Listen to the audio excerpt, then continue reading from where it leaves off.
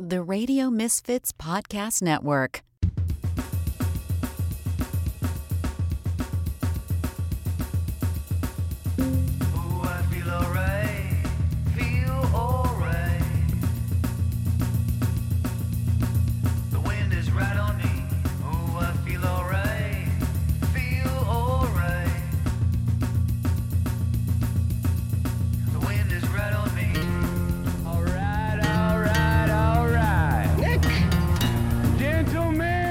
Your buddy, kind of guy you can drink beer with. Start your engine!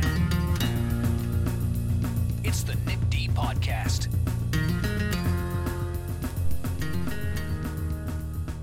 All right. It is the Nick D Podcast. How you doing? I'm Nick DiGilio, and this is the Nick D Podcast as part of the Radio Misfits Podcast Network, the greatest podcast network in the world. This is episode number 214 of the Nick D Podcast. Thank you for checking us out. Thank you for subscribing. Thank you for listening and downloading and all that cool stuff. We appreciate it. We got a lot of people listening to this podcast, and we thank you for the support. And please spread the word. Share us, rate, review us on every platform. You can find all of my podcasts available everywhere on every platform as part of the Radio Misfits Network. Radio Misfits Podcast Network is the best podcast network in the world, as I mentioned. We also have a 24-hour streaming service that's free. It's just like radio, only a lot cooler, and the programming is unbelievable. In addition to great unsigned bands from the Unheard Music Show, you can hear amazing music throughout the day, but also all the episodes of the great podcasts available at Radio Misfits, including my two podcasts. You can hear this very podcast, the Nick D Podcast, daily at 3 p.m. Central. And you can hear my other podcast, which is called That Show Hasn't Been Funny in Years, an SNL podcast, the best Saturday Night Live podcast in the world. You should subscribe now. And you can hear that daily at 9 a.m. Central as part of the free 24 streaming service, 24/7 streaming service at RadioMisfits.live. So bookmark it, listen to it like radio, only cooler. Free. RadioMisfits.live. All right, welcome to the podcast. Today, coming up, my good friend Amy Guth is going to join us, one of my great regular guests. I love Amy. She is a journalist, a writer, a podcast host, a filmmaker, a producer, a director, an amazing talent who is having adventures in L.A. that she loves to share with us every few weeks. Always great stories. Amy is hilarious and smart. She's also the host of Crane Business's Daily Gist podcast. We'll talk about that. Plus, we'll talk about making of movies. She's selling an Elvis movie that she made and working to get those into the film festivals around the world. She also wants to talk about some of the other crazy stuff that she's doing in L.A., the incredibly tight, crazy schedule where she's been working herself to the bone. A lot of fun stuff happening there. Some TV that she's watched and movies that she's seen, and some of the details on what it's like to actually scout for locations and make movies. We'll get some behind-the-scenes stories on that. Amy is awesome. She's hilarious. She's wonderful. Used to work with me back at the car wash at WGN, and it's always a pleasure to talk to one of my favorite regular guests, and that's the great Amy Guth coming up. And then after that, the wonderful Esmeralda Leon joins me. She is my cohort in crime, my regular co-host on this podcast, who joins me in the third segment of every episode. And today we are going to jump into a package of snacks that we got from Universal Yums. UniversalYums.com is this great company that sends out packages filled with savory and sweet and candies and all kinds of great treats and potato chips and all kinds of crazy treats from all parts of the world. And our friend Deanna, who is a regular listener, signed us up for Universal Yums. And every month you get a box in the mail that has all kinds of amazing snacks in it from a specific part of the world. And we are going to dive in for our first taste test. We're going to dive into Universal Yums box full of Polish treats. And in addition to sending a box full of treats from Poland, they also send a booklet which has all kinds of facts about Poland and about the treats that you're going to eat and where they're from. And there are all kinds of fun Polish sayings and poems and interactive fun little booklet thing that you can do. There's a map of Poland and a box full of amazing treats. So we're going to taste test a couple of really cool treats directly from Poland because we like to taste test weird stuff and fun snacks and tell you all about it. So that's one thing that Esmeralda and I are going to do. We have a magic megaphone message that I have to get to, and we're also going to get back to our witty retorts topic. You know, when somebody says something to you and you want to get back at them, but maybe you don't have something there that you really want to tear them apart. You want to say something witty. You know, you want to have a comeback. You want to have jerk store. Remember when George Costanza said, Yeah, well, the jerk store called because they're running out of you. That whole thing. So you want to have jerk store. You want to have a witty retort. So we're going to talk about some of the great historical witty retorts that people have had when they've come back from an insult. So great snacks from Poland, from Universal Yums. Me and Esmeralda will do that and talk about that. Amy Guth, an incredible talent, is going to be joining me to talk about some of her adventures. And that's all coming up right here on the podcast. And you can be a part of this podcast by leaving your voicemail 24/7. We want to hear from you. By the way, the Anti-Valentine's Day show is coming up in February, the second week in February.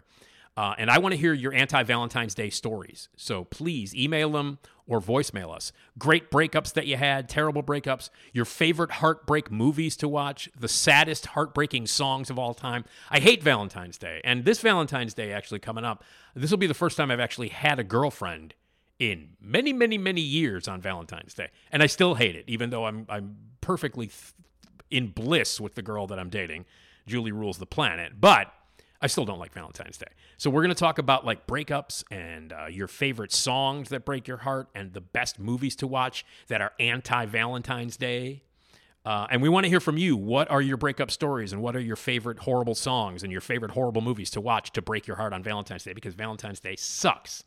So any voicemails that you want to leave on any topic or any questions, but Valentine's Day stuff, we would love to hear from you. Anti-Valentine's Day. The voicemail system is up 24/7. 773-417-6948. Call right now. You can email us with any of those things at nickdpodcast@gmail.com. nickdpodcast@gmail.com. Also, if you want to be a sponsor on this podcast, by the way, a lot of people listen to this podcast, so it would behoove you, if you have a business or a product that you would like to advertise on this podcast, it'd be good for you. Trust me on that. So you'll reach a lot of people. So say, hey, I want to be a sponsor. I would like to advertise on the Nick D podcast. It's that easy. Contact us, sales@radiomisfits.com, and you'll get on here and everybody will be happy. And you'll be a very, very good sponsor for the Nick D podcast. So get your advertising in here now, sales@radiomisfits.com. Jason Skaggs does all the music and the sound and all the cool, weird stuff and the weird all sounds and all the craziness. I love him. He's down in Houston. Love Jason Skaggs. And, of course, Ed, Scylla, and everybody at Radio Misfits handles everything else. It's a wonderful partnership, and I love being a part of Radio Misfits just for over 2 years now. I've been doing podcasts for Radio Misfits. Couldn't be happier. So that's what's coming up on the show. And, of course, this lovely lady hangs out on my back porch. Hi, I'm Carrie Russell, and I love Nick's show. I know you do. Hi, I'm Carrie Russell, and I love Nick's show. She's ready on the back porch. I'm ready in the studio here, and you are ready to listen to the great Amy Guth. And she will be joining us after I tell you that you completely need to be congratulated. Congratulations. You're about to listen to the Nick D podcast. It's by far the best decision you've made today. It makes the other podcasts seem like crap. Oh yeah, don't be a jagoff.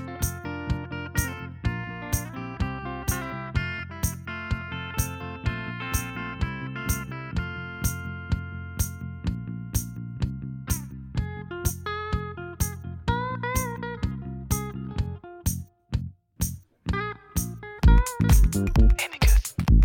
Amy Guth. Amy Guth. Amy Guth.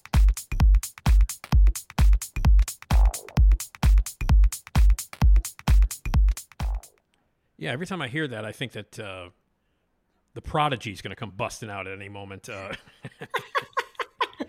It never gets old. And It never gets old, and it never. smack my bitch up if they. That's exactly right. Hi, Amy Guth, everybody. How you doing? Hi, Nick. How's it going? Oh, it's okay. We're here. Mm-hmm. That's right. We made it here. We made it. We made it to another adventure on the Nick D podcast. I appreciate you coming on, and you're always one of my favorite guests, as you know. I thank you very much. I'm always happy to be here. And Amy and I used to work together at the car wash over at WGN, and Amy worked for the Trib and did the Red Eye and all kinds of great stuff. How long were you with the Red Eye? About 2 years. It wasn't long. It was just the last 2 years that I was with Tribune Company. And, it really, I think, came about because I was like bitching about how few women were in management, and like the women who were in management were killing it and they were awesome, but there just weren't that many compared to how many dudes were there. And so then it was kind of like, okay, there's a job open, wise ass, go do it. It's like that. The red eye was fun. I really enjoyed the red eye. I thought the red eye was great, and I liked fun. I liked the online edition of it. I thought it was the right thing at the right time for that paper and for that company. That's exactly right. And it was, it was completely fun. And it was, just the whole newsroom vibe was always fun and very experimental. And, part of the job that I had was also like the operational stuff. So when people, which was a thing that happened all the time, set newspaper boxes on fire in the middle of the night, I was the one who got that phone call, which was pretty fun. Oh, God. One time someone lit every newspaper box on Chicago Avenue on fire before they got like stopped and busted. They were like progressively moving towards downtown and just setting them all on fire. I was like, really, man, could you not have done that the night before with the old papers? You have to do the new ones. I wasn't aware that was a thing. What, people set newspaper boxes on fire? Yeah, once in a while, that's the thing that people do. And the red eye was easy because it was a free paper, so you didn't have to put a coin in to open it. You could just throw your fire accelerant right in there. Yeah. But there was a time that Red Eye had, and this was kind of like an open secret at Tribune. Red Eye had the highest circulation of any paper in the city for a while, in the city proper, right? Like Tribune had more subscribers. Sure. Because it included like the suburbs and part of Northwest Indiana. But just for city proper, Red Eye had such a big circulation, and it was so fun to do. And it was, the newsroom was pretty young. And so it was like kind of this experimental vibe in there. Like you didn't have a lot of people that had been in newspaper for a long time and brought in like, this is the way it has to work. You didn't have a lot of people coming in with that. You had a lot of people coming in with kind of new, fresh ideas. So it was really fun. And we did a lot of events. And there was a great video lead at the time, Sean Ely, who was so fun and experimental. And funny, we're kind of reminiscing about it just the other day. I was thinking about, remember that ice bucket challenge where people were like dumping water on their heads? I was like, I got challenged to do it by somebody. And that was for MS, correct? Was it for? It was for ALS. ALS, right. Sorry. ALS, right. Okay. And I was like, okay, I got challenged to do it. And I was like, yeah, I'll do it. I'll tell you what, like for every bucket of water that the newsroom wants to dump on me, I'll make a donation to the cause.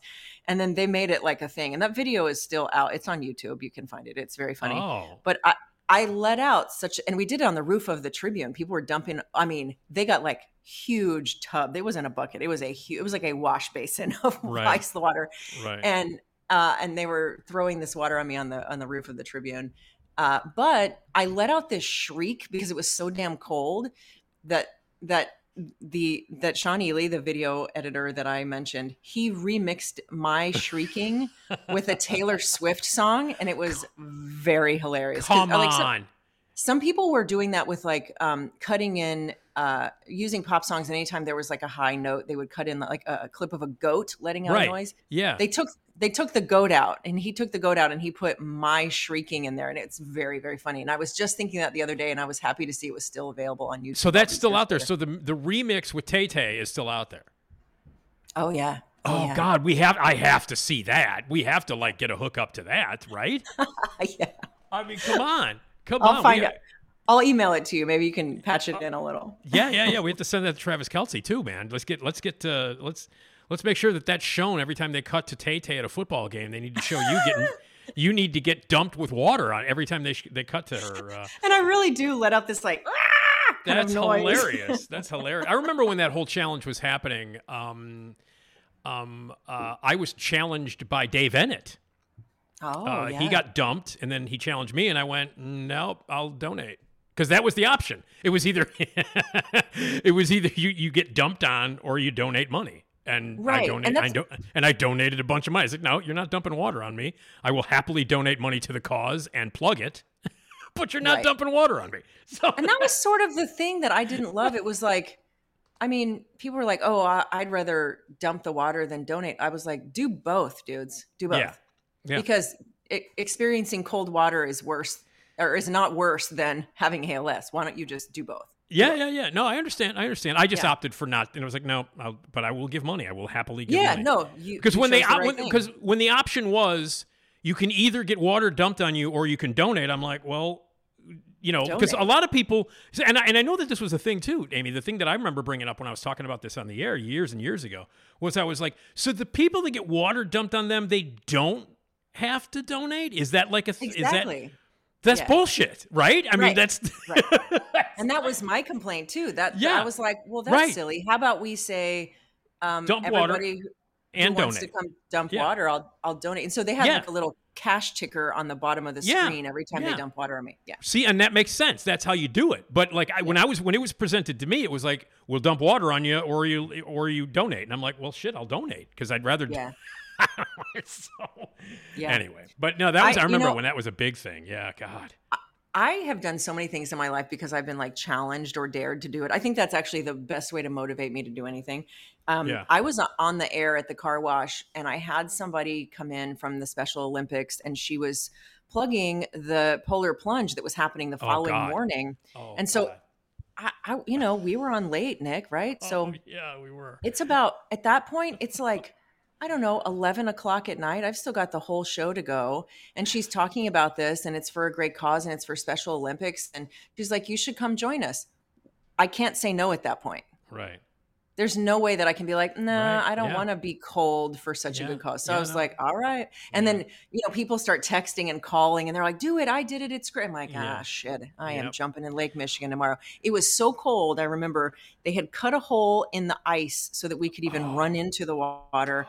And they had EMTs out standing. They had like hip waders on, standing in the water for just a few minutes at a time and kept switching out with other EMTs. And they all had like AED paddles nearby because they thought we were going to go into cardiac Now, arrest. what did you wear when you jumped in? What were you wearing when you jumped in? Because you don't want to be weighed down, right? I mean, that's right. And then you get out and have sopping clothes stuck to you, right? I mean, that can't be. They're sopping for only a minute and then they freeze to you. Then they freeze, actually, right. Yeah, it was a WGN caller said, I'm not saying this to be a creep, but like you really want to wear as little as possible because your clothes are going to freeze and make it worse. So I was like, yeah, buddy, I'm not jumping in Lake Michigan in a bikini at 7 a.m. tomorrow. And he was absolutely right. So I had like shorts and a t-shirt and I did keep shoes on because I was like, I'm not going to be able to feel my feet when I get out. So I had like an old pair of sneakers. And you are in sort of a little tent and like I had a blanket and I had my friend with me and I handed her the blanket and they sort of had little heaters in the tent area and then they blow a whistle and they're like, you 5, go. And 5 of us just kind of ran towards the water and jumped in. And my friend kind of ran alongside and she got video of my face when I like dunked. And it was very funny because you can see like my soul leaving my body for a second, like you just see this look on my face. And then I got out and I'm laughing about it. And the funniest part was then they kind of they like send you off like men and women to different tents to change clothes and get out of the cold clothes. And my friend handed me a robe and a towel. And the funniest part was nobody in that tent. It was just a bunch of women and none of us could feel you can't feel your limbs and you're trying to take your frozen clothes off and put your warm clothes on. And it was just the comedy of errors of people falling over, hitting each other in the butt, like knocking other people over like dominoes. It was we were all laughing so hard because it was just so ridiculous. And none of us could like feel our feet or our hands or anything. Oh my God. I can't even imagine that. So what is it with you being shocked with cold? Are these the only 2 examples of that? Is that other thing? Have you ever done other things where you're being completely shocked by cold? Not on purpose. No. No, I don't love cold. I like warmth. No, I feel like, okay, I did the polar plunge. I never need to do that again, despite lots of people saying, oh, it's so good for the system. I did not feel that way. I felt very off for a couple of days. Yeah, I can imagine. No, I'm a heat seeking creature, not a cold seeking. But it was like, okay, good cause. I guess I'll do it, Of course. Yeah. So. Yeah. Well, I mean, back to Red Eye really quick. I don't know if we've talked about this in the past, but like I was saying that was the right thing at the right time. What was it like to, as a journalist and as someone who's working on that paper at that time, and what was it like being in the world of journalism?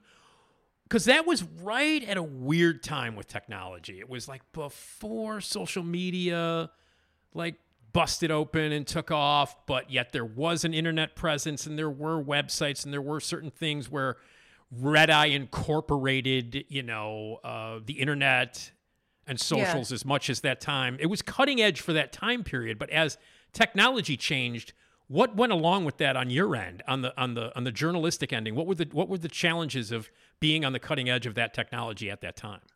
Well, that particular phase was more Tribune time for me. And once I got to Red Eye, we were pretty much in the throes of all the digital stuff in journalism.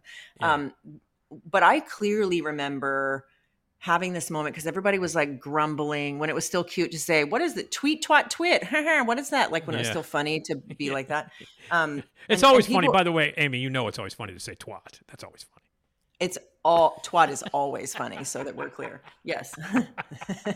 Always. But like a lot of people were resisting, right? And I was working in the book section at the Tribune at the time. And I was just like, you know what? My dudes, this is coming at us whether we like it or not. We should just learn it all. Like, it doesn't matter if you like it. It's going to happen and it's going to either help you or hurt you. We should figure it out. And I had, like, early social media, I had a book that came out right before then. And my book publicist lost her husband and she left the country. She had, other things to deal with than my book. And so I was kind of like, the publisher was kind of like, it's your first book, whatever. I'm like, no, not whatever. Let's do this. And so I was like, I'm just going to like assign myself this story of learning everything I can about digital media and all of it. And just throw all the spaghetti at the wall I can and see what sticks. And I ended up crowdsourcing part of my book tour. I had to drive to New Orleans and then I went to Texas to see my brother and then back to Chicago. And I was like, this is the route I'm driving. Where should I stop and what should I do? And people were not only giving me like basically arranging book tour stops for me, but they felt like they had a stake in it. So they made sure people showed up. They made sure that there was some local press. There was even people like recommending stuff like, well, I don't have a book tour stop for you, but there's a great restaurant that my brother-in-law owns. And this, you're going to drive right by it, stop and say hi. And so I was like stopping and saying, taking selfies with people. And it was just really fun. And I felt really supported doing that. And that's actually like what, kind of the Tribune got in touch with me originally for. They saw me doing that and the first leg of it. And they were like, hey, come do that here. And I was like, no, thanks. I like being freelance. And then they kind of kept coming back at me. Yeah. And so by the time I got there, it had really taken off and there's people that were really resisting it.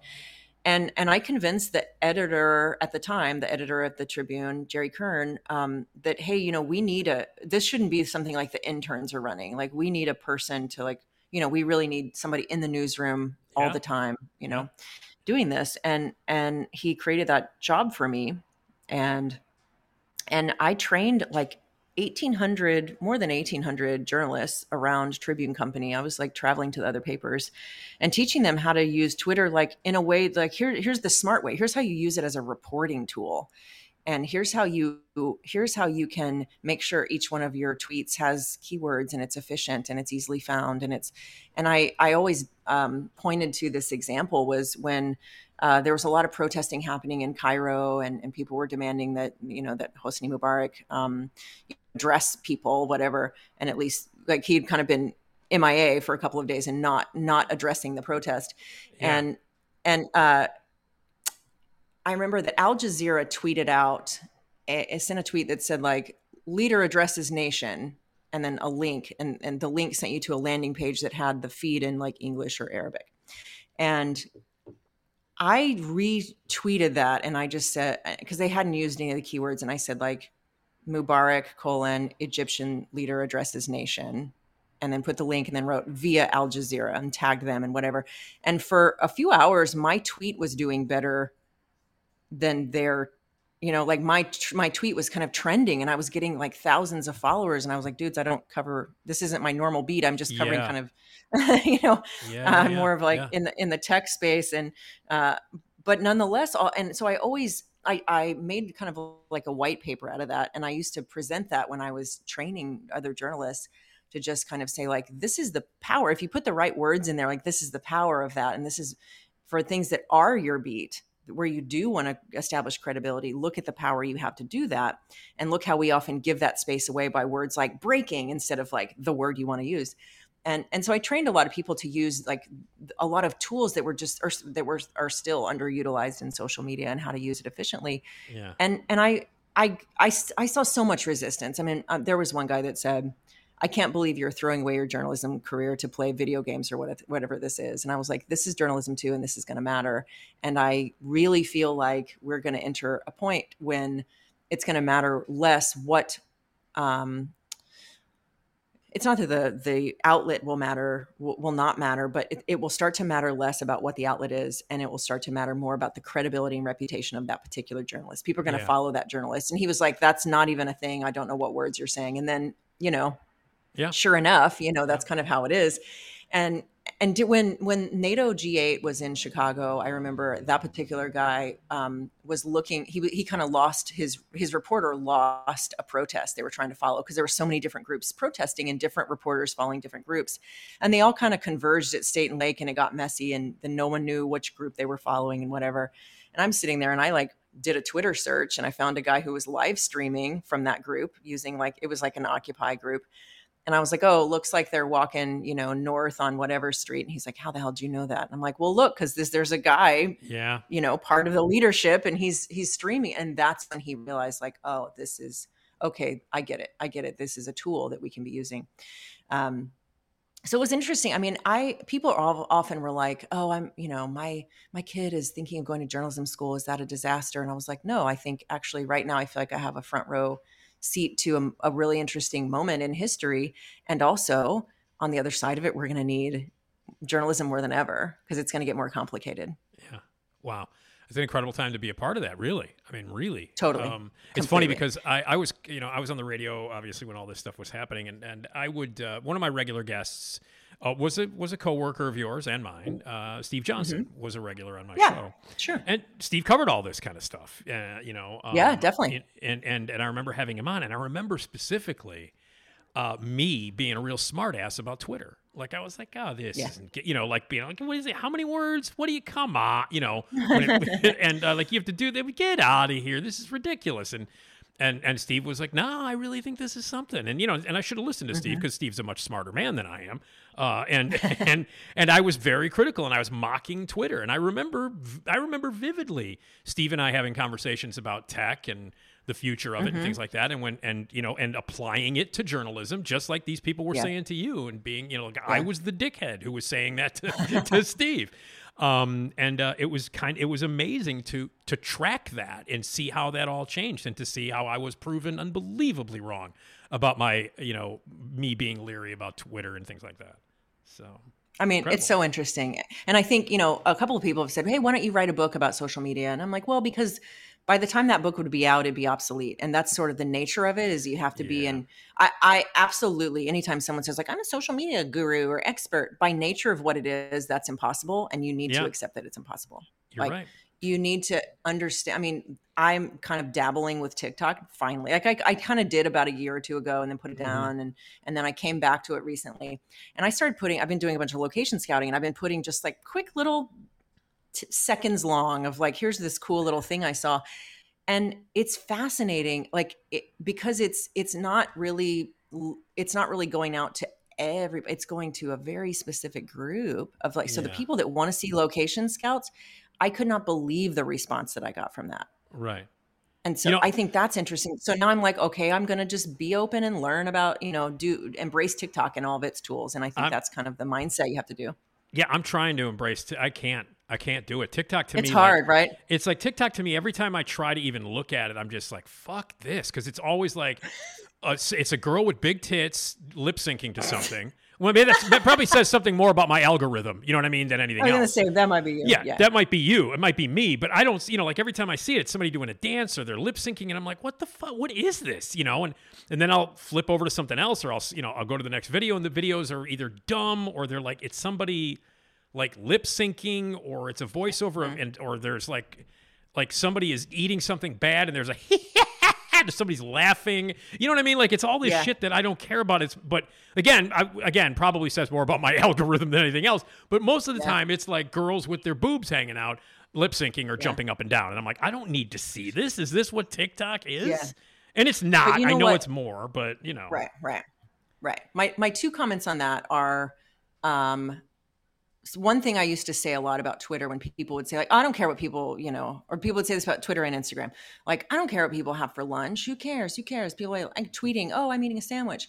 And I was like, okay, well, the antidote to that is to, instead of saying what's literally happening, say what has your attention, because there's a difference in saying I'm eating a sandwich or I'm still on the hunt for the best meatball sub in Chicago. Those are two different things, and they're going to get two totally different reactions, right? Exactly. And I think the same kind of applies with TikTok. But I think if you were to go to like dig into some podcast hashtags on TikTok, because I got into a couple of them, and I saw a bunch of people who were like pretty young and just kind of starting out on their podcast journey, asking legitimate questions or talking about things they were struggling with, or some people who had been at it for a little while and kind of were sharing a thing and sharing a tip. And I was like, oh my God, this. It was fascinating, because I was like, man, some of this is stuff that like people that felt like, okay, I've been doing this 2 or 3 years. I've sort of mastered this edit technique or this microphone technique or whatever. Yeah. And I was like, oh, what would you do with like, if enter Amy and Nick with, the broadcast into podcast, if we brought that in there, what would that do? What useful things? And it's like a single thing that people are teaching other people. And that part is really fascinating. The filmmaking part, like people are doing like, here's one camera thing. I saw a video that was like, here's the difference in shooting from an iPhone versus, an Arri Alexa lens. And he, kept zooming in on his eyeball, and that was it. And I was like, see, people are like teaching a thing or demonstrating a thing, and that's where it gets pretty interesting. And that's great. And I guess it's just because of one, I will not deny that I'm ignorant to most of it, because I just have no patience. Like, I get there and I look at it and I'm like, I don't want to see this shit. And then, but I know that people, and I know for a fact, I mean, just like you telling me this and other people and things that I've read, where TikTok is being used for really interesting, educational, and very cool purposes. But every time I go there, it's a chick with big tits jumping up and down, and I don't need to see that in my life. You know what I mean? Like, mine are mostly hilarious animal videos, which is totally fine. I love. Right. There's a woman who's like got a very heavy Scottish accent, and she screams at her horse named Steven, and I find her hilarious. Okay. There's like a little cranky Scottish toddler named Ivy that's just kind of like whining about not having her snacks, and she's very funny. I just haven't. There's a lot of like funny animal. But I get mad about like the makeup videos. I am bombarded with like, here's how to transform your face so that everybody has this little impish, shiny nose. And I'm like, my nose is fucking fine, dudes. Yeah. Not going to shade it. Yeah. Not going to do a thing to it. And again, I guess it says more about my algorithms than anything else. But every time I just run out of patience, and I'm like, I can't, even though I know that there's good stuff. As soon as I literally, like, it takes me about 45 seconds before I'm like, I don't, what? And then I leave. I don't post anything on TikTok, and I know what I need to do is learn more about it and embrace it and use it in the way that smart people would use it. And I know that exists. I just haven't had the patience or the inclination to find it. You know what I mean? Like, I just, totally. And I sound like an old man too. I sound like an old man. No, there's only so many things we can tackle at a time, right? And like our brain, like we have so many fucks to give in a day, right? we have to dole those fucks out accordingly. Exactly right. By the way, I haven't played this yet since you've been on, so hang on. Motherfucker, food eater. Okay, we have to play that every time you're on. At least once, yeah. At least once. On a much cleaner podcast, you do host the Crane's Business Daily Gist podcast. See how I smoothly segue from fucks given to Daily Gist podcast? I'm sure that everybody's thrilled about that at Daily Gist, that we went from fucks given to Daily Gist. But Daily Gist is a great podcast. Tell everybody about it and where they can get it and what's the latest episode and so on and so forth. So it is the Crane's Chicago Business sort of daily roundup. Every day I have an interview with somebody from the newsroom or sometimes a business leader or an author. And then 4 to 5 stories that I summarize of kind of, here are the top stories you need to know in the business world in Chicago today. And we just surpassed our 1,000th episode, which felt... Congratulations. Wow. Wild. I couldn't thank you. I couldn't believe it. I was like, wow, isn't that something? And what's interesting to me is like so it started in March of 2019, right as the Boeing 737 MAX was grounded. Right. And it's interesting as we're rounding the bend on the 1,000th, I was like, oh, How history repeats itself. Wow, man. That's amazing. Yeah. Right around episode 1000, the Alaska airline shit is happening. That's Yeah. pretty, and a lot of other stuff in the airline business too. I mean, that's amazing. Wow. Yeah.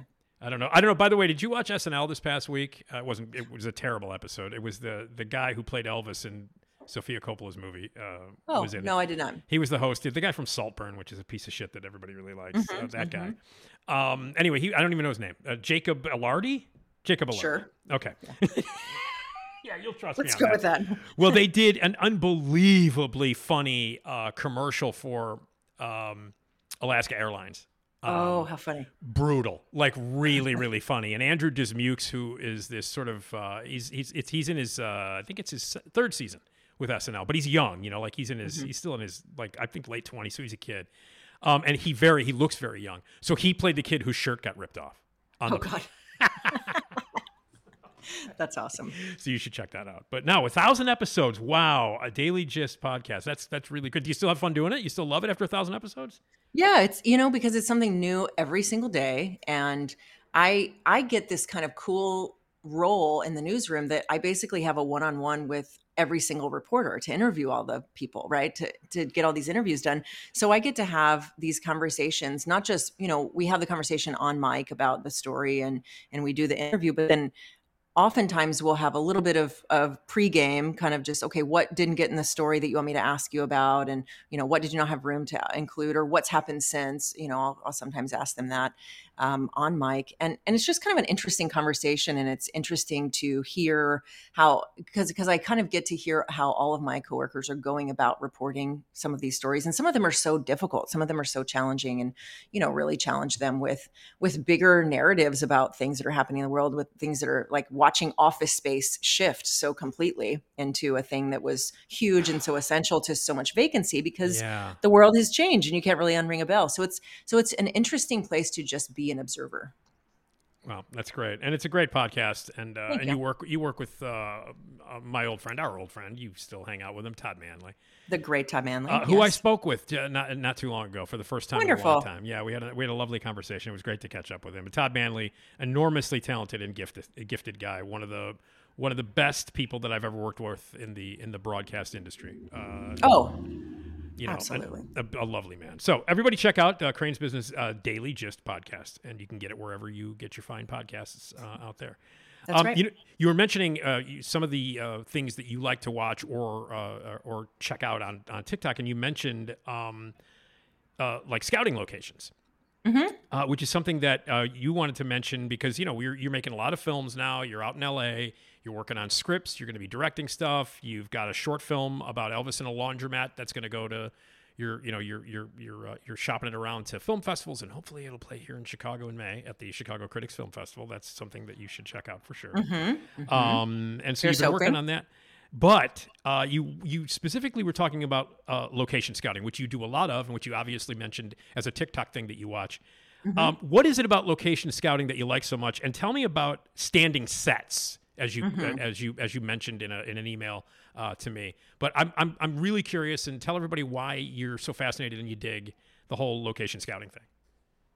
Well, it's fun to do, right? I mean, that's the headline, is that it's really fun to do, and you want to do it really far out in advance. And sometimes you do it a little bit preemptively so that you kind of have an idea to help you form the budget. And you're like, I know this will cost this much. This is really the location that has to work, and this is what it's going to cost to rent it or to, whatever you're going to do.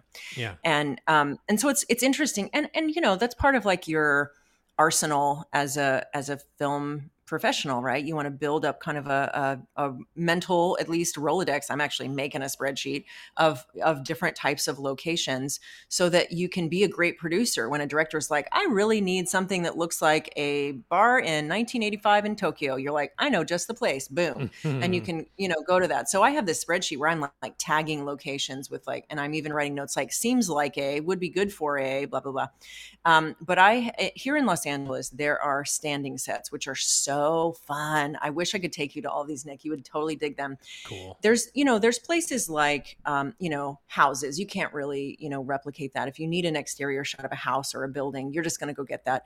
But a lot of times the interior of the house, especially if like for a sitcom, that's a set that's built on one of the, CBS or Paramount or whoever's lot, right?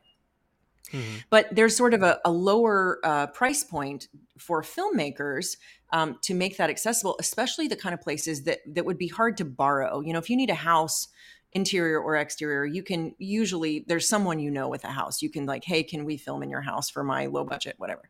Right. But some things are really hard to make. So there's these huge warehouse spaces with these assembled sets, and they have huge prop and costume rooms, and it's a giant warehouse. And I filmed in one, working on a short film called Candies, and they had a built cubicle farm with desks ready to go. Wow. There was a hospital ready to go, and a hospital room. There was a jail, a courtroom, there was an Oval Office. There was a police interrogation room. There was a bar. There was a morgue that was so cool. There was like an apartment, bedroom and living room, kind of sort of a loft apartment set. And they're just there. And then they have all this stuff, all the set pieces, and you can move them and fly in different walls. You can add different props and things like that. But they're so fun to play in. And some of them have, you know, themes to them. So the one I put on TikTok the other day was kind of this like 70s, 80s. It was just this room filled with equipment from the 70s and 80s. And it was kind of dusty and thrown together. So it was kind of, the room was sort of dingy. So it was lit to look like, you know, the villain's lair in the 80s, right? But they also had this really kind of cruddy up apartment that you could use as a set that had interesting skylights. So it looked like windows if you wanted daylight. But you could also get in there and light them. You could move the panels to cover the windows and light them if you needed a certain time of day. You could make that light happen. They had a kitchen. They had, you know, there's sets of like, if you have a cooking show and you want to film a pilot and your kitchen sucks, you can go and have this, you know, on cooking shows, the big fancy kind of set. You can have all those. And some of them are so cool because there's just, I can't even tell you, there's so many of them all over the place. There's even like open land that looks like a desert, but it's wired for power. So that you can go do your truck commercial and look like you're out in the Great West, but also get everything lit really nicely without dragging a generator out there. Yeah. There's just there's castles, and there's a village of Victorian homes and a school and a pharmacy. There's just all this neat stuff. And some of them are just people's homes. They're like, I know I have a baller house, and if you would like to pay me to rent it, go for it. I'll go stay somewhere else. And so it's really fun to go through them and then talk to the property owners about what this is. And I was at one in Pasadena that, you know, one of the scripts that I'm kind of looking for locations for, right, that I'm working on as a producer, part of it takes place in France. And rather than bringing the whole production there, you know, here's an option that actually this old building built in that style, and inside and out, it would absolutely work for some of the interior shots that need to happen instead of bringing all the actors to France. Like some of those a lot of it could happen right here and to save costs. Yeah. So it's just this kind of fascinating world of things. I mean, people have made like, village markets, you know, like old biblical looking sets. They're so interesting, and it's so cool to go to them. I mean, if I could just like spend a week and just go to them all, I want to see everything, but I don't know if I can get it done in a week. They're really cool though. It's very That's neat. great. I would love to see those. You're right. I mean, I would, if I would love a tour of those. Oh my God. If I ever get out to LA, we have to party in those places. That's what we're going to do. Absolutely. Location scout party. That's it, man. That sounds fantastic. Very, very cool. Now you mentioned, during that little conversation we just had, you used the word spreadsheet. Now, I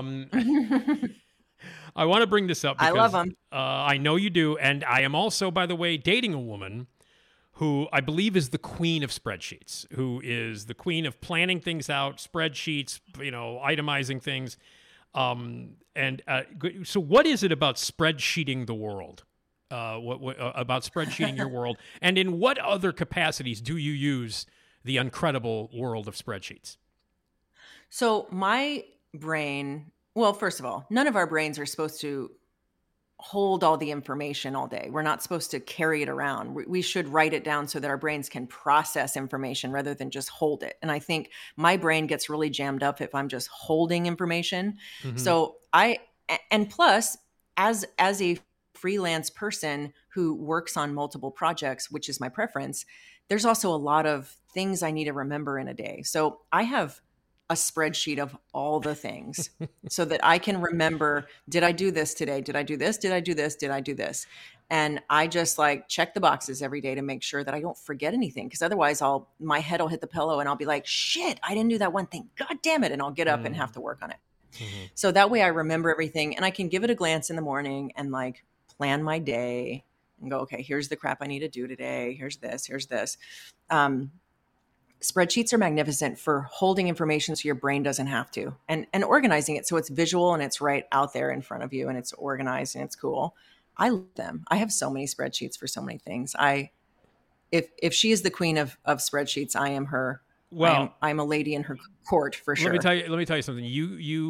It's incredible how much you sound like her when you're saying this, because like I look at that stuff and she's got it on her phone. She has all the stuff on her phone and she can, and she's like, well, let me look this up. And she goes to like a spreadsheet with a schedule and with this, and they're all in boxes, like all that stuff. And I'm like, God damn. Color coded. Yeah. Yeah. No, exactly. It's amazing. It's really amazing how similar you guys are in that regard. It's kind of incredible. So I mean, she uses them a lot for her work because she works from home. And has a lot of stuff that she needs to do, and she does a lot of things on her own, and has and things like that, and working on her own business and all that kind of stuff, and again, like you, doing a lot of things like having a lot of pokers in different fires, and needing to organize it, and in a little bit of a personal way too. Like she's always like saying, okay, what are we doing this weekend? Here's this thing. What are we doing? And I'm not like that. I'm usually like, yeah, what's going on? What time am I going to be there? All right. That's it's kind of like me. But that's not at all. Now, so spreadsheeting in your personal life, I understand for the freelance stuff that you do and all the incredible work that you do in different businesses and in different in different places and things like that. But now about your personal life, when you spreadsheet your personal life for things like you said, like creative work and yoga, things like that aren't like business related. How does the spreadsheet help you there? I mean, what can a spreadsheet not help? A spreadsheet can help everything. A spreadsheet can help everything. I mean, I track film festival submissions. I track upcoming dates of like when I need to do a film. But I also I don't track yoga because by nature it's not competitive. So I don't track that. But I do track how often I am doing yoga, and how. Yeah. Because sometimes I'll go like, why does my back hurt? Oh, dumbass, you didn't do yoga for 3 days, dipshit. That's why. Or like your hydration sucks because you didn't drink enough water the other day, right? I also have some health issues that I manage, like some autoimmune stuff. And that completely, I did not get a handle on it until I started tracking every single symptom. Cause then I could look back over it and see patterns and go, oh, okay, well, these are the conditions in which I had this symptom. This is what made this. Okay, got it. That's very clear to me now. So to me, it's like being able to have the data because then you can look back over it and see patterns and adjust accordingly. Yeah. So I've used it for all kinds of things. Certainly when I was running, when I was doing marathons, I used it all the time to track my runs and how I felt on them and what I ate to feel a certain way. Oh my God. Spreadsheets are magic. So no, let me ask you this then on the opposite, not on the opposite end, but on the negative side, or maybe not negative, whatever. When you look at a spreadsheet and you have not completed what you wanted to complete that day, does it make you feel shittier if you had not looked at a spreadsheet in the first place? Do you know what I mean? Like no. No? Does it make you feel like, okay, I'm going to get this, I'm going to do more tomorrow and get it done, or do you get, invigorated by it? So I'll look at like the daily task one and go, okay, to me, it's like the storage place of where I can go to pluck tasks. So yeah, I get energized by it. I get invigorated by it because it feels like almost making a game of it. Mm-hmm. Yeah. Okay. All right. Very, very cool. I feel like I'm being judged a little bit. No.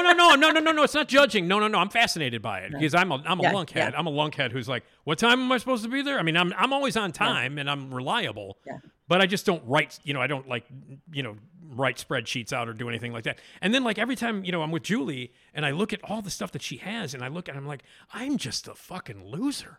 I look I look at how great she is at organizing and doing things and getting stuff accomplished and having it all done in spreadsheets and on her phone and on her computers and laptops and stuff. And I look at it and I'm like, man, I am a goddamn idiot.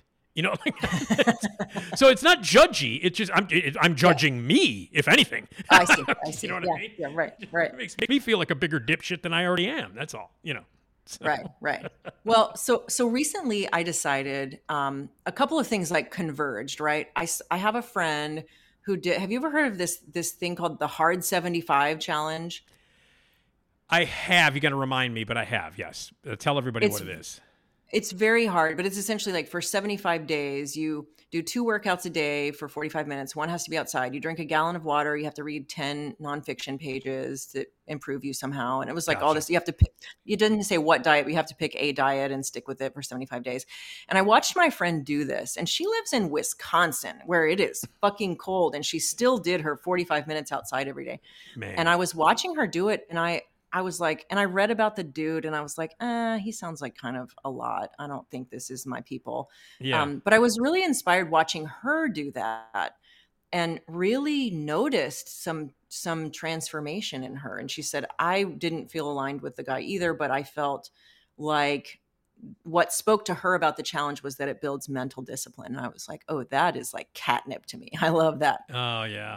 So I was thinking about that, and then I was just thinking about like all the shit I got to do. And I'm very anti New Year, New You. I do not do that kind of shit. I don't do resolutions or whatever, but I was just kind of thinking about that and just sort of like in a life reevaluation sort of moment. Right. And I was like, my birthday is less than 90 days away, more than 75 days, but less than 90. What if I just did like a 90 days of just throwing everything I can at everything? So basically all the things on my spreadsheet, all my like daily tasks, I'm trying to do the maximum version of each one of those for 90 days. So I see. I am kind of doing the 75. I've modified it a little.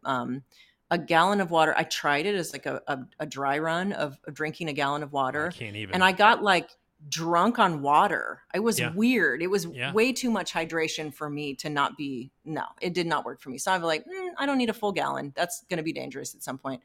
I was like, I couldn't regulate my body temperature by the end of the day. And I was like, I feel like I'm going to pop. Yeah, I could. It was really weird. I was freezing. I was like this, and I had a headache. It was not good.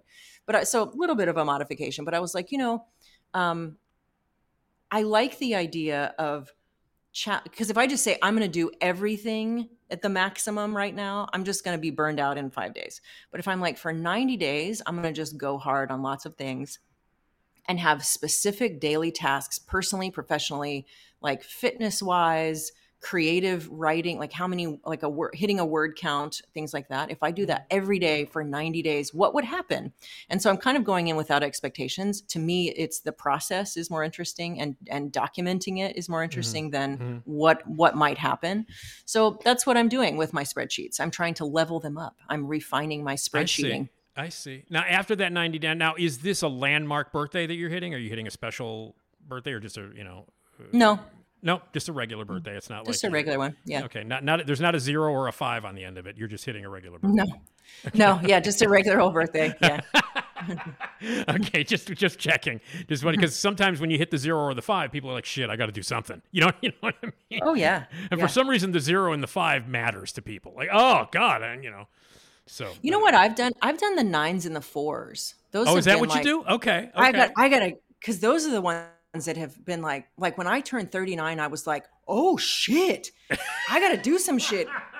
But then I woke up on the morning of my 40th birthday and I was like, oh, it's actually fine. And I give way fewer fucks. This is great. I love 40. Great. That's great. Right away. Yeah, and then kind of did the same thing at 45. I was like, 44 was like, oh my God, I can't say early 40s now. I have to say mid 40s. And then I woke up 45 and I was like, it's fine. It's fine. Yeah. It's all good.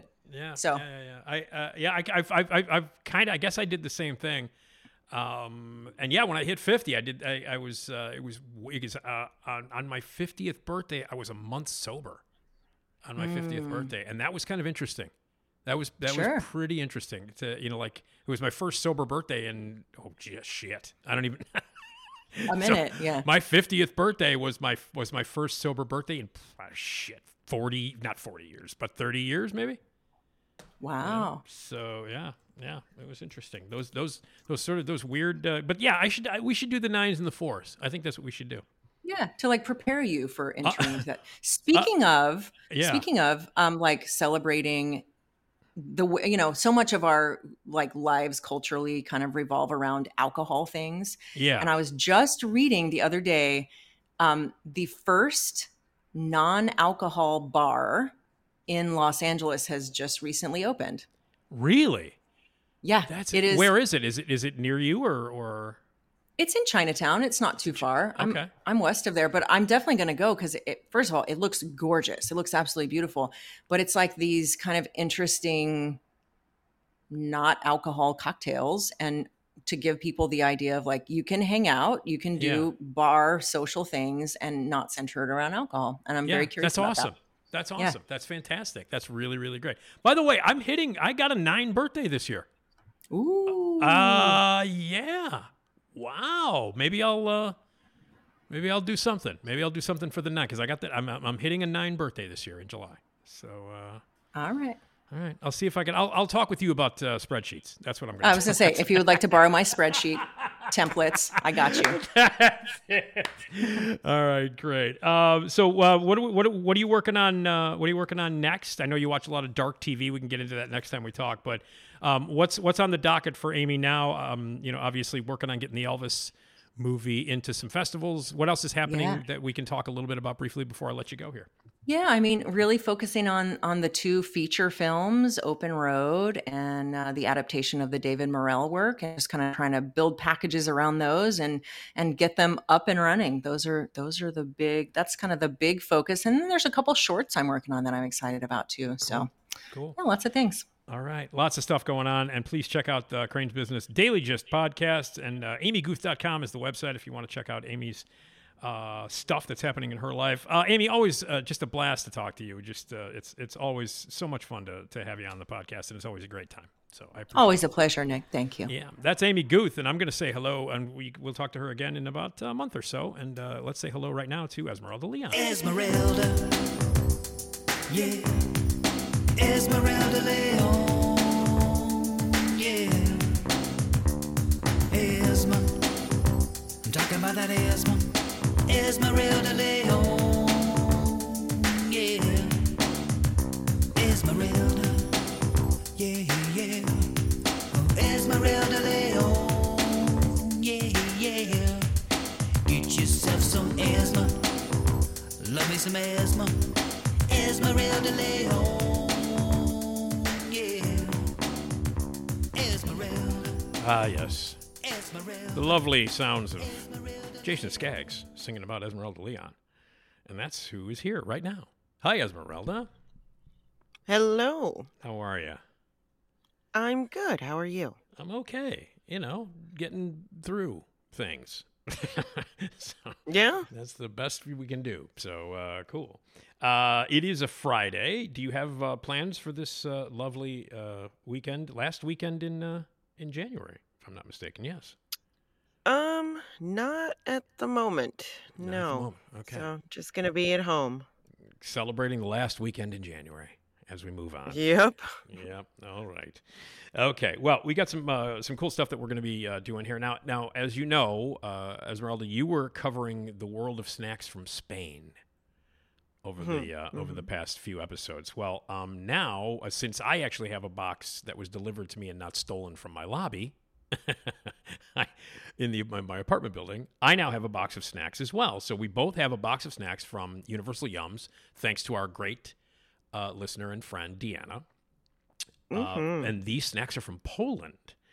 And in this Universal Yums package, there's a whole bunch of snacks and a really cool booklet that has facts and trivia and some fun games that you can play about Poland and explains what every snack is. And so we'll taste some snacks from Poland, a couple of interesting ones. So we'll do that a little bit later. And I'm excited about this. I love these little boxes. I like the little map and the little activity book. Because at heart, I'm 9. Mm-hmm. Yeah. So, but yeah, so we'll taste some snacks. So that'll be very, very cool. So now I do have a magic megaphone, Esmeralda.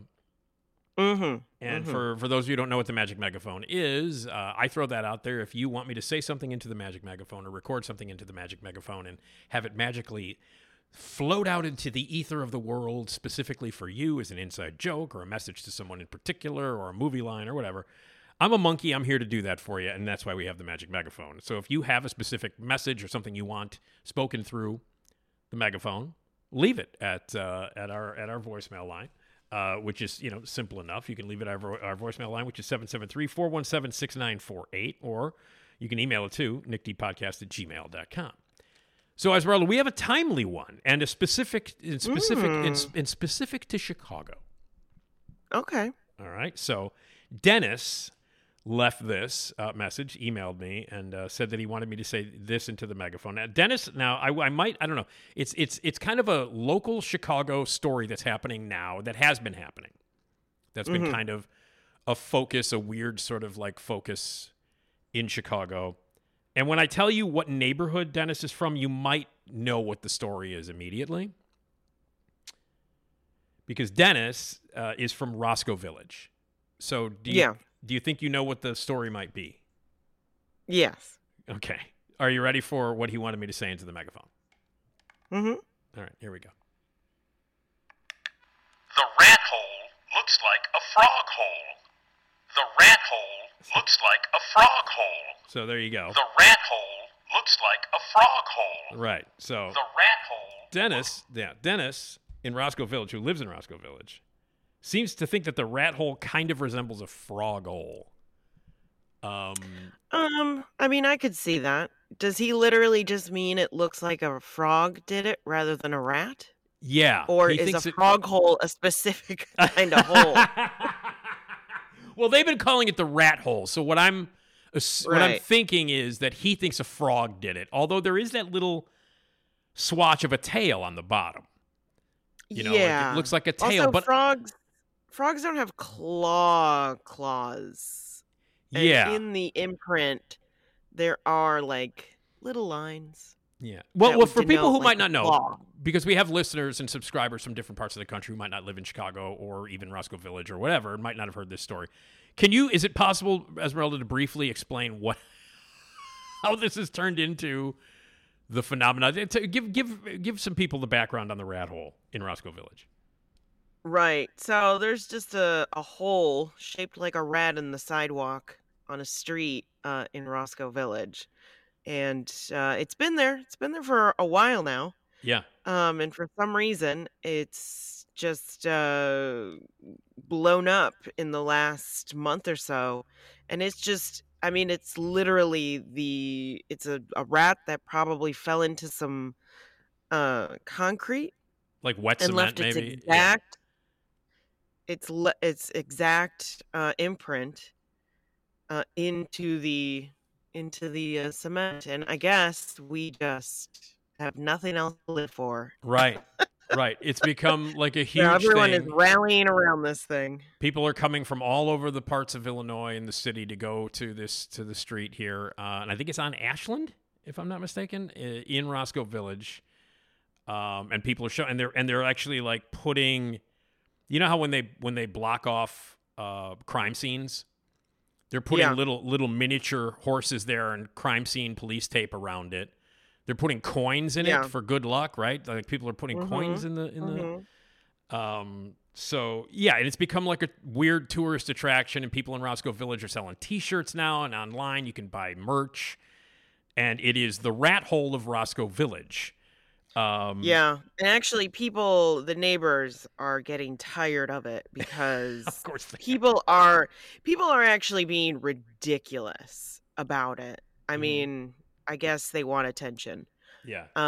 Because apparently someone got married over there and they had a balloon, like, those balloon things, those like, those arches. They brought a balloon arch. It's like, I mean, if I was those neighbors, yeah. And they say like people are leaving garbage in there. So people are just taking it a little too far now. Yeah. Which of course, is expected, right? I mean, in this day and age. Yeah, people don't know how to act. Yeah, so. and of course something that can distract us from how screwed up everything is. People will jump on it. And on top of that, now because everything is Instagram and pictures and you can post everything you can do wacky stuff on the rat hole and immediately share it with millions of people on your socials and stuff. So it's become the hipster thing to do. I did not know somebody got married at the rat hole. I wasn't. Yeah.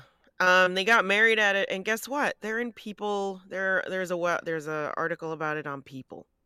So In People magazine. yes. I can't believe. So there you go. They wanted some attention. They got some attention. So now, forever and ever, they can talk about how when they got married, we were in People. And we were at the rat hole. I can't believe they brought an arch, a balloon arch there. I can understand why the name. Yeah. Now, Dennis did not mention any of this, and he's in Roscoe Village. But Dennis seems to think it looks like a frog hole. This is what he, as you heard. The rat hole looks like a frog hole. So that's what Dennis wanted me to say. So the rat looks like it jumped and extended its legs. So I could see, because the back leg area looks frog-like. It does, doesn't it? A little bit. I'm looking at it now, and I can kind of see Dennis's point. I can kind of see it. Kind of has like haunches, I guess. Yeah. But it does have a long tail. Yeah, he does. That's the thing. That's the thing that kind of that frogs do not have. Frogs do not have that. That's right. Dennis, I think, was like trying to make his neighborhood seem less dirty by saying, "Hey, it's a frog, not a rat. Come to Roscoe Village and eat." Right. Maybe. Also, where did frogs come from? Like, where do they? I've the never sky. seen a frog. According to my favorite movie of all time, they rain from the sky in Magnolia. They rain from the sky. So maybe there was a Magnolia moment that just in Roscoe Village they had a little rain of frogs. So there's apparently some debate that it could be a squirrel and not a rat, which I could see that. Well, but that tail is very thin, though. For squirrels have bushy, big tails. I've seen some rat or some squirrels with no hair on their tails. Oh, okay. So okay. You sure that wasn't a rat? It could be. Sure No, I mean, there's a lot of squirrels. I mean, they're wild animals that. Yeah, they are. Yeah. Been in fights or whatever, or something has happened to them, and So now, has there ever been a discussion during this entire 6 weeks of complete fascination and social images being put out and stuff and stories? Has anybody ever thought, well, why don't we just fill it in with cement? Has anybody done that? Someone did. Oh, they did? Someone tried. Yeah, someone tried to fill it with something, and then people rioted and pulled out the whatever was in there. I can't. Yeah.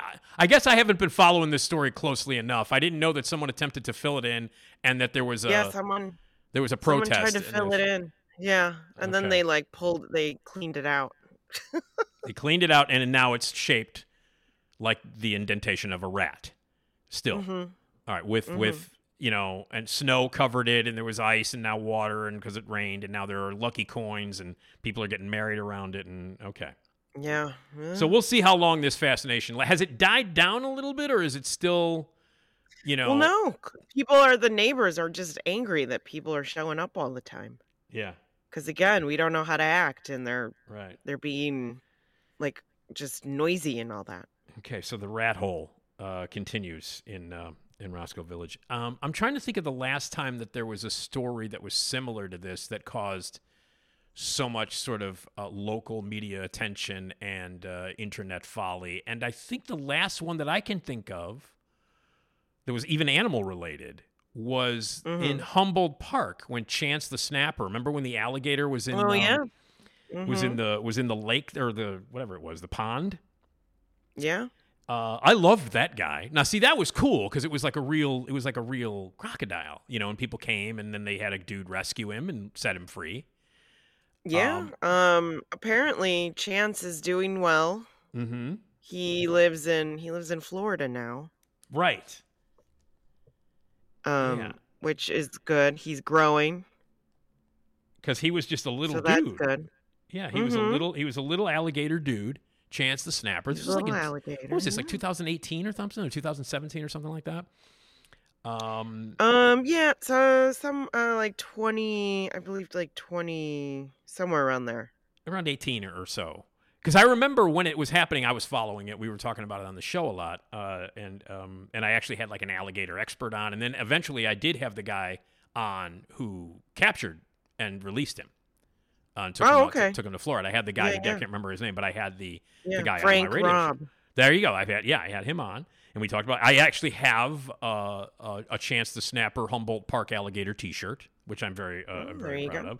I actually thought 2019. It was 2019. Okay. Yeah. Now, here's why I remember it so specifically, Esmeralda, because it's very weird. Because Chance the Snapper was in the news for a long time. He was in Humboldt Park in this pond, and they were like, "What are we going to do about this alligator? An alligator shouldn't be in Humboldt Park. It's not safe for the birds or the people, and it's also not safe for the alligator. You know what I mean? Like this alligator needs to be someplace else." And like, did he come up through the sewer? And there's all those, those old wives' tales and urban legends about, somebody flushes an alligator, a baby alligator down the toilet, and then it grows and turns into a giant alligator in the sewer, So there was that, all that stuff. But the thing that I remember was that people were coming in and taking pictures. But I remember it happened right at around the same time that the movie Crawl came out. Now, I don't know if you remember the movie Crawl. No. Crawl was about Barry Pepper was in it, and an actress played Barry Pepper's daughter, and they were stuck inside a house during a hurricane in Florida that floods the house. Oh yeah. And a giant alligator gets in, and they're trapped inside a flooded basement / house with a crazy alligator. And I remember seeing that movie while Chance was in Humboldt Park. I remember it came out the same weekend. And I remember the box office. If you analyzed the box office for that movie, it was through the roof in Chicago on opening weekend. Like the rest of the country, people were like, "Whatever, there's an alligator in this movie, and I don't care." But in Chicago, because of Chance the Snapper, Crawl made an enormous amount of money on its opening weekend because everybody was like, "Let's go see the alligator movie." Yeah. So, but I remember that. So that's the last time that there was kind of a weird local neighborhood animal-related story that captured the internet and the news like the rat hole thing is doing now. Yeah. All right. But we're pretty sure it's a rat, not a frog. Yeah. Okay. I think it's I wouldn't bet money that it ends up being a frog in the end. You would not bet against you would not bet against a rat. So, right. Right. Okay. So Dennis in Roscoe Village, even though you wanted me to say this, the rat hole looks like a frog hole. Right. Okay. The rat hole looks like a frog hole. We're pretty sure it's a rat hole. But it does. It does look like a frog hole. It looks like it. Yeah. Okay. All right. So Dennis is not completely, and I think because he's from Roscoe Village, I'm pretty sure it's like, we don't want people to think that Roscoe Village is overrun with rats who like to slam themselves into cement. So then, well, yeah, kind of the whole of Chicago. Well, I know. We have a bit of a rat problem. Listen, so. I could walk outside to the dumpster right now. My dumpster's all the way in the back to throw my garbage out, and there'll be rats. I'll open up the garbage and they'll run out. That's just Chicago. So anyway, but they're not leaving any rat holes in my courtyard here in the back. True. So, all right. Because otherwise there'd be 1,500 people getting married in my back. I can't believe somebody did and that. then the rat hole wouldn't be the rat hole anymore. Yeah. We'd move on and find something else to completely waste our time doing. So, all right. Well, thank you, Dennis. And if you have a message that you would like to share with us via the magic megaphone, leave a voicemail at 773-417-6948 or an email at nickdpodcast@gmail.com. So there you go. All right. Chance the Snapper. I'm glad he's okay. I always like that. He's doing good in Florida. Yeah. I followed that story because it was like, and then like everybody was really happy when Chance the Snapper got rescued and freed. It was a nice story as opposed to people getting married at a rat hole and driving everybody in Roscoe Village crazy. So. All right. Okay, well, thank you for that magic megaphone. So then we get to talk about the rat/frog hole in Roscoe Village. And don't get married by the rat hole. Come on, people. Have some dignity. Someone already did it. So they did it. Yeah, it's already okay. Unique. Well, let's get divorced. Somebody will get divorced now. They'll have a divorce proceeding. There you go. There it is. All right. All right. We got some fun responses from people about witty retorts. Someone emailed me and said that they love when we were talking about the witty retorts and comebacks.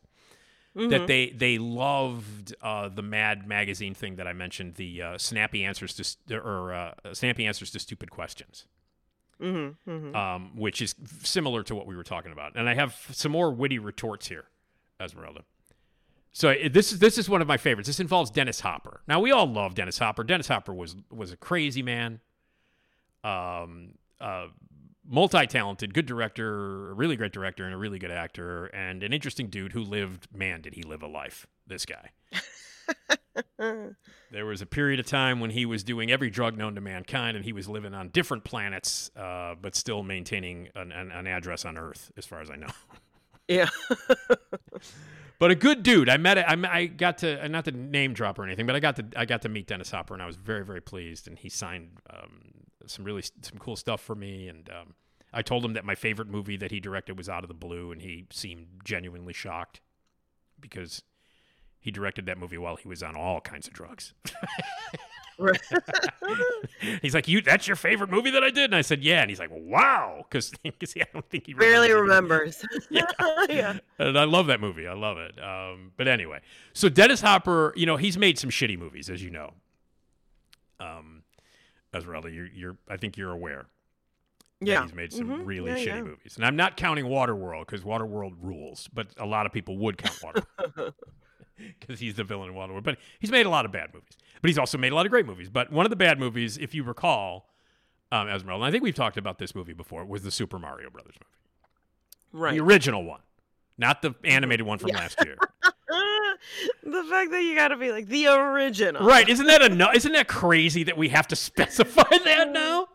The live action Super Mario. Yeah, and not the cartoon one from last year where they don't want to talk like this, So I'm a Mario, that kind of stuff. So the Super Mario Brothers movie that we're talking about, it was Hoskins, Leguizamo, right? Bob Hoskins and John Leguizamo, and it was terrible. It was terrible. And Hopper he played the villain. Now, you played Super Mario Brothers. We talked about this before, right? You played Super Mario Brothers when you were a kid. Yeah. So is Dennis Hopper right to play the King Koopa? Is that the? Well, King Koopa is a giant lizard man, so they didn't really in the live action. The interpretation of King Koopa, I guess, works. Oh, okay. But King Koopa, in the video game, is like a big old giant. He's a crazy dragon. Okay, and I don't remember a lizard, like a big ass fat lizard. Okay, so he's a because when I think big ass, he's got a shell, so he could be like a turtle, like a mutant turtle, maybe like a snapping turtle. A snapping turtle. Okay. Well, maybe these guys, yeah. Okay, so okay, but he's a creature. He's not so Dennis Hopper playing him is it's a weird choice, right? He is a creature. Yeah, he is some kind of creature. So some sort of reptilian. Dennis Hopper, yeah. Yeah, he plays kind of like a human version of him, essentially. Because he does so in it. His hair, the way they did his hair, kind of denotes spikes. Yeah. Which Koopa has. Okay. Because he's an animal. He has spikes on his on his back, and he's got a shell. So I guess they just they did his hair. So looking at the picture that they have in this article about the witty retort of Dennis Hopper as this character. He looks like he has, looks like he has Lisa Simpson's hair. You know what I mean? Yeah. Doesn't it kind of look like? Doesn't it kind of look like if Lisa Simpson were a man, that would be the hair. That would be the Lisa Simpson hair, in real life, not animated. I don't know. He also has apparently a lizard tongue in it. Okay, I don't remember. I saw the movie once. I took a date to it, by the way, which worked out real well. Oh Lord. Yeah, I thought I'd be like, hey, it was like a critics screening, a critics preview screening, and I thought, man, I'll take a chick to a public and critic screening. We'll sit in the roped off area, and I forgot that it was a shitty movie. I was like, oh, sorry. But anyway, here's what it says. So here, you ready, Esmeralda? Mm-hmm. After he made Super Mario Brothers, Dennis Hopper was asked by his then 6-year-old son Henry why did he play King Koopa. Hopper answered, "Well, Henry, I did that so that you could have shoes." And then his 6-year-old son Henry replied with, "Dad, I don't need shoes that badly." Damn. Oh, yeah, man. Hell yeah. Wow. Yikes. Wow. Even the kid knew. He's like, Even the "Nah, kid, Dad, 6-year-old kid saw it and went, "What the hell is this?" Now, you saw that movie, right? We've talked about that one, right? You saw that one. Yeah. Did you see the new one? Did you see the one from last year, the animated one? I did not. No. Okay. I have all right. not. Because I don't remember. I saw it whenever it came out in the summer or whenever it was. Yeah. I don't remember anything. Like, I don't remember if there's a lizard at all. I don't remember if there's. I don't know. I don't remember anything about it. Yeah, I just remember it being. I just remember it being unbelievably bad. That's the only thing I remember about it. Well, there has to be. There has to be. Because he is the main bad guy. Oh, okay. in the, Okay. That's how much I remember of seeing that movie. That's how much I remember. I don't. That's it. I mean, there's like different iterations, so it could be. There's all these like lizard people. Okay. Yeah. In it. Okay. I vaguely remember that. It might be someone else. Okay. Who is also a lizard. I just remember that maybe there were lizards or whatever. His name is Bowser. Okay. Oh, actually, no. Sorry. He's a good guy. I think the lizard was a good guy. No. No? So okay. King, actually, you know what? King Koopa is the same. It's just a different name for it. Oh, all right. He has different names and different things. But Bowser, that's who it is in the new one. But that's the same guy. It's the same. It's King Koopa. It's Dennis Hopper. Same dude. Right. It's Dennis Hopper. Getting a new pair of shoes for his kid. This kid's like, yeah. I don't know. Uh-oh. Hi, I'm Carrie Russell, and I love Nick's show. Hi, Carrie. Oh, Carrie's wearing she's wearing a King Koopa t-shirt. Oh. Oh, wow. Wow. Hi, I'm Carrie Russell, Carrie. and I love Didn't know she Nick's was show. a fan. Yeah, I guess she might be one of her big t-shirt selling designs. I don't know. Sounds like it, I would think. Because of the movie and all. Because there've been two movies. The only thing I remember about the last one, the animated one, other than it being a piece of shit, was that they had like the kart too. Like they had the Mario Kart. They had like all the iterations of the video game like represented.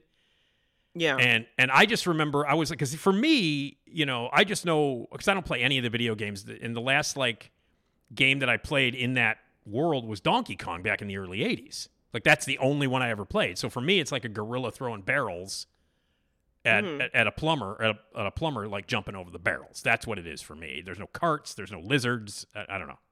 So I don't know what the fuck's going on. You know what I mean? I don't know. But that was Nintendo, or was that? Mm-hmm. That was Nintendo. Okay, so that was a big Nintendo game. All right.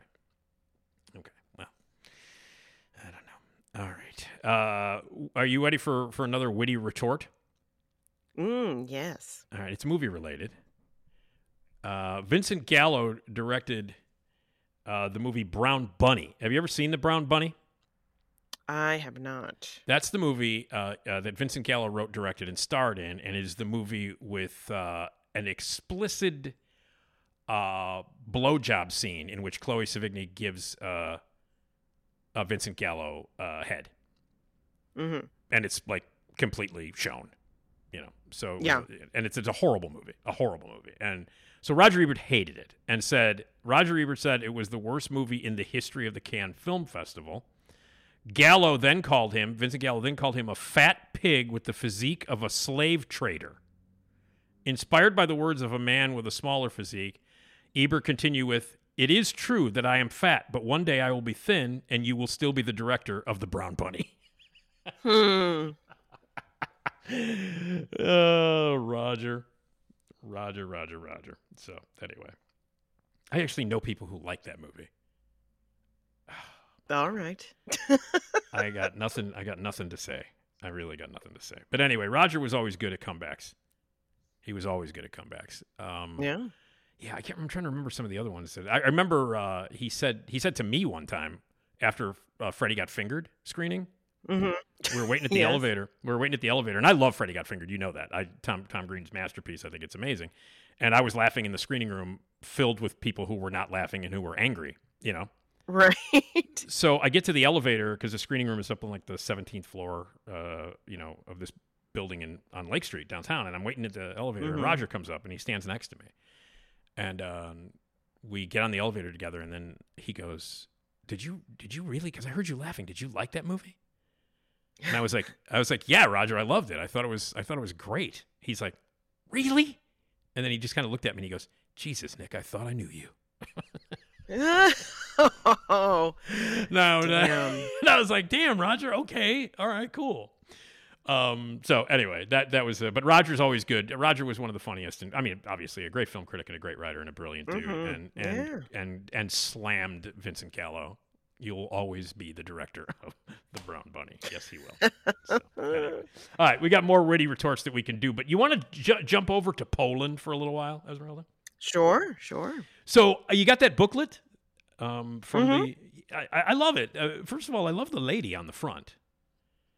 She's got like does she have a rat on her shoulder? Is that what's happening? Is that I believe she does. And did maybe that's the rat that left the rat hole in Roscoe Village? You see how everything becomes, circular here? Right. So that's Marie Curie. Oh, is that who that is? Okay. All right. That's Yeah. who that is. Okay. So that's Marie Curie. Okay. And away we go to Poland. So there's all kinds of facts about Poland in here. And what's on the cover? Oh yeah, there it explains what's on the cover. Mm-hmm. Why don't you read what's on to explain what that is for everybody? Because it comes up on February 11th, International Day of Women and Girls in Science is February 11th. So. Yeah. Yeah, I So don't see where you're looking at. Oh, okay. It's the if you open up the page, it's the first. It's like inside the first page. It says what's on the cover. Oh, right. Yeah. So it's Marie Curie. So she is, if you didn't know, she is a very famous scientist from Poland. Yes. She discovered radium and polonium. Yes. So it was named after Poland. There you go. You can also meet the European bison, who's 1,300 pounds. There's all kinds of trivia about Poland in here. But the two snacks that we're going to try, which one do you want to go to first? Because here's what we have. We have the dark chocolate marshmallow bar, which is Poland's iconic pillowy cocoa-flavored treat, or the original Monster Munch potato snack, which is Poland's saltiest, scariest potato snack. Which one would you like to try first, Esmeralda? Let's do the salty. Okay.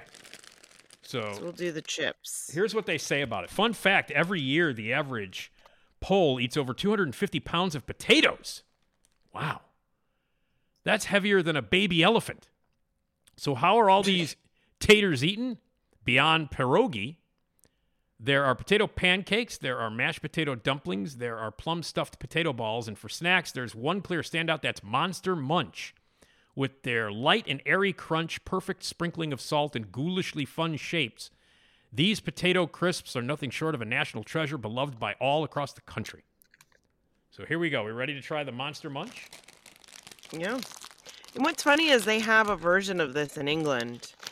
They do? With a bunch of, different monsters and things like that, and different flavors, too. Okay.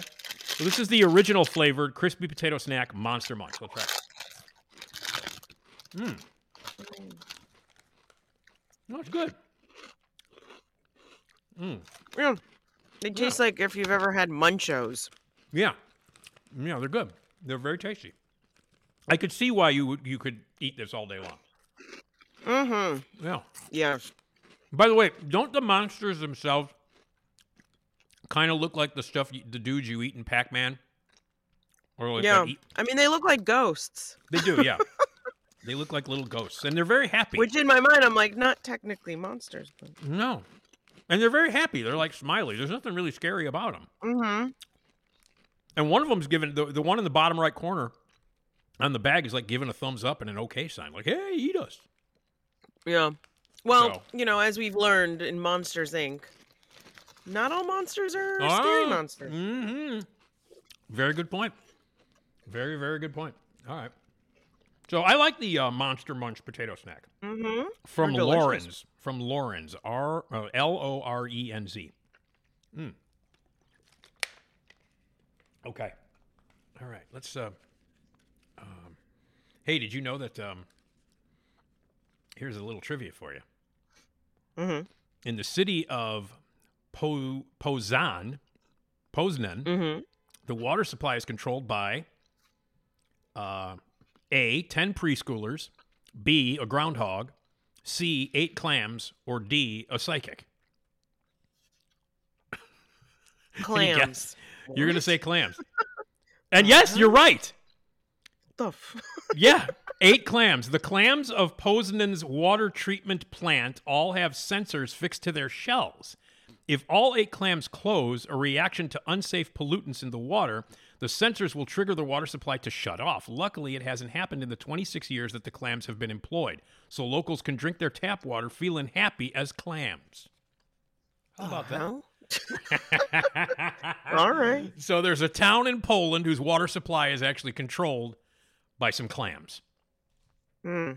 Interesting. Isn't that fascinating? All right. So the next one is the. This is all written in Polish, and I did do the translation, and it did say like chocolate vanilla. It did say chocolate vanilla when I did the translation on my Google Lens thing. Right. But it's like Pitasi Milkskasko, which I'm completely demolishing, obviously. But according to this, it is, as I mentioned, dark chocolate marshmallow bar, Poland's iconic pillowy cocoa-covered treat. It says, ask anyone in Poland for the country's most famous chocolate, and they'll point you to the E. Waddell Company. It's just as famous in Poland as Hershey's is in the U.S., not to mention 40 years older. Founded all the way back in 1851. Ask what E. Waddell's most famous confection is, and you would be pointed to this yum. Named Ptacki Milklipa after a Greek idiom meaning an unobtainable delicacy. This fluffy dark chocolate-coated vanilla marshmallow treat skyrocketed to popularity after Jan Waddell first crafted it in 1936, and it's still beloved today. Okay. Have you tried it? Not yet, no. Okay, I'm going to open it up now. It's a colorful little packet. It looks like a candy bar, like a smaller candy bar. So let's see what this beloved candy bar tastes like. Hold on a second. All right. There we go. All right, let's try it. Ooh. Okay. Oh, it's very soft on the inside. There's no crunchy. I mean, it's just marshmallow. Yeah, it's marshmallow. It's like a Mallow cup. You know the Mallow cups? Mm-hmm. It's like that. Yeah. It's like a bar-shaped Mallow cup. The dark chocolate is nice. Yeah. Yeah, that's fine. I'm not a big marshmallow fan. So. Oh, okay. Okay. So the dark chocolate marshmallow bar. It is. For people who are familiar with the Mallow cup, that's kind of what it's like. It's like it's like a dark chocolate version of the Mallow cup, but shaped like a bar. So yeah, the dark chocolate's nice. Yeah, it is. The dark chocolate's very cool. Very nice. Okay. All right. So there you go. Learning about Poland from our box of snacks from Universal Yums. So the Monster Munch, very tasty, light, crispy potato snack. The monsters aren't scary at all. They seem very happy to be eaten. Yeah. They seem That's their main goal in life. That's their main goal in life is we are here for you to eat us, and we're very happy about it. Thumbs up. So those are nice salty snacks that are very, I could eat an entire bag of these things. No question about it. Oh, yeah, they're delicious. They are delicious. And then the other is I can't pronounce it, the unpronounceable marshmallow dark chocolate bar, which is also very tasty if you like marshmallows. And it's got that sort of marshmallowy, thick consistency that's kind of chewy and very much like a Mallow cup. So there you go. Yeah. All right. Poland. They have a yum shop where you can order your yums at universalyums.com, and all the nutrition facts are in here in case you're very, in case you're concerned. There is a Polish people poem puzzle. There is exploring the forest, Polish sayings.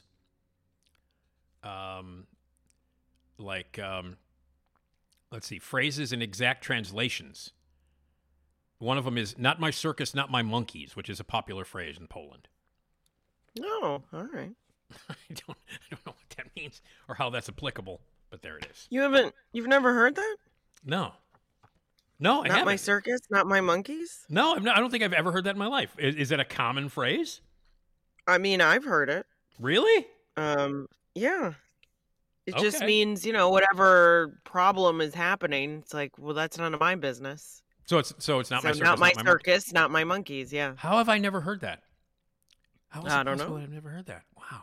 I've been living in a cave if I've never heard that. But I can understand. It's clever and it makes sense. It's like, hey, it's not my problem. I don't want to be a part of it. Yeah. I don't want to deal with this. Get away from me. It's not my circus, not my monkeys. Okay. All right. How about throwing peas onto a wall? No. That's not a popular. That is not a universal phrase, no. Okay. Well, throwing peas into a wall. Wait a minute. Hold on. Let me see what the answer is to that. Hold on. Wait a minute. Polish saying is doing what number is that? Throwing peas into a wall. Number 5 is falling on deaf ears. So so like, hey, talking to you is like throwing peas onto a wall. Yeah. So like, you're not listening to me. You're not getting the message. I've been telling you this a bunch of times. It's falling on deaf ears. So, man, it's like throwing peas onto a wall. Yeah. Let's see if we can use that into a regular conversation during the week. Sure. Let's test that out. Talking to you is like throwing peas onto a wall. And then they're going to say, I don't care because it's not my circus. It's not my monkeys. So yeah. So there it is. All right. Well, we had circus. We had monkeys. We had rats. We had all kinds of stuff on the episode today.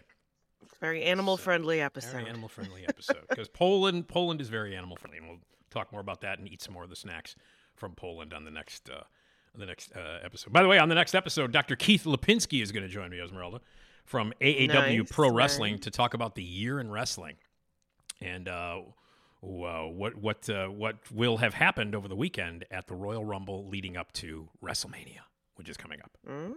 So Dr. Keith Lipinski will join me on the next episode.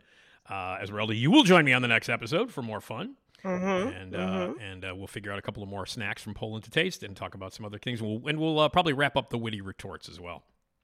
Maybe Roger Ebert will have a few more in there. Who knows? Yeah.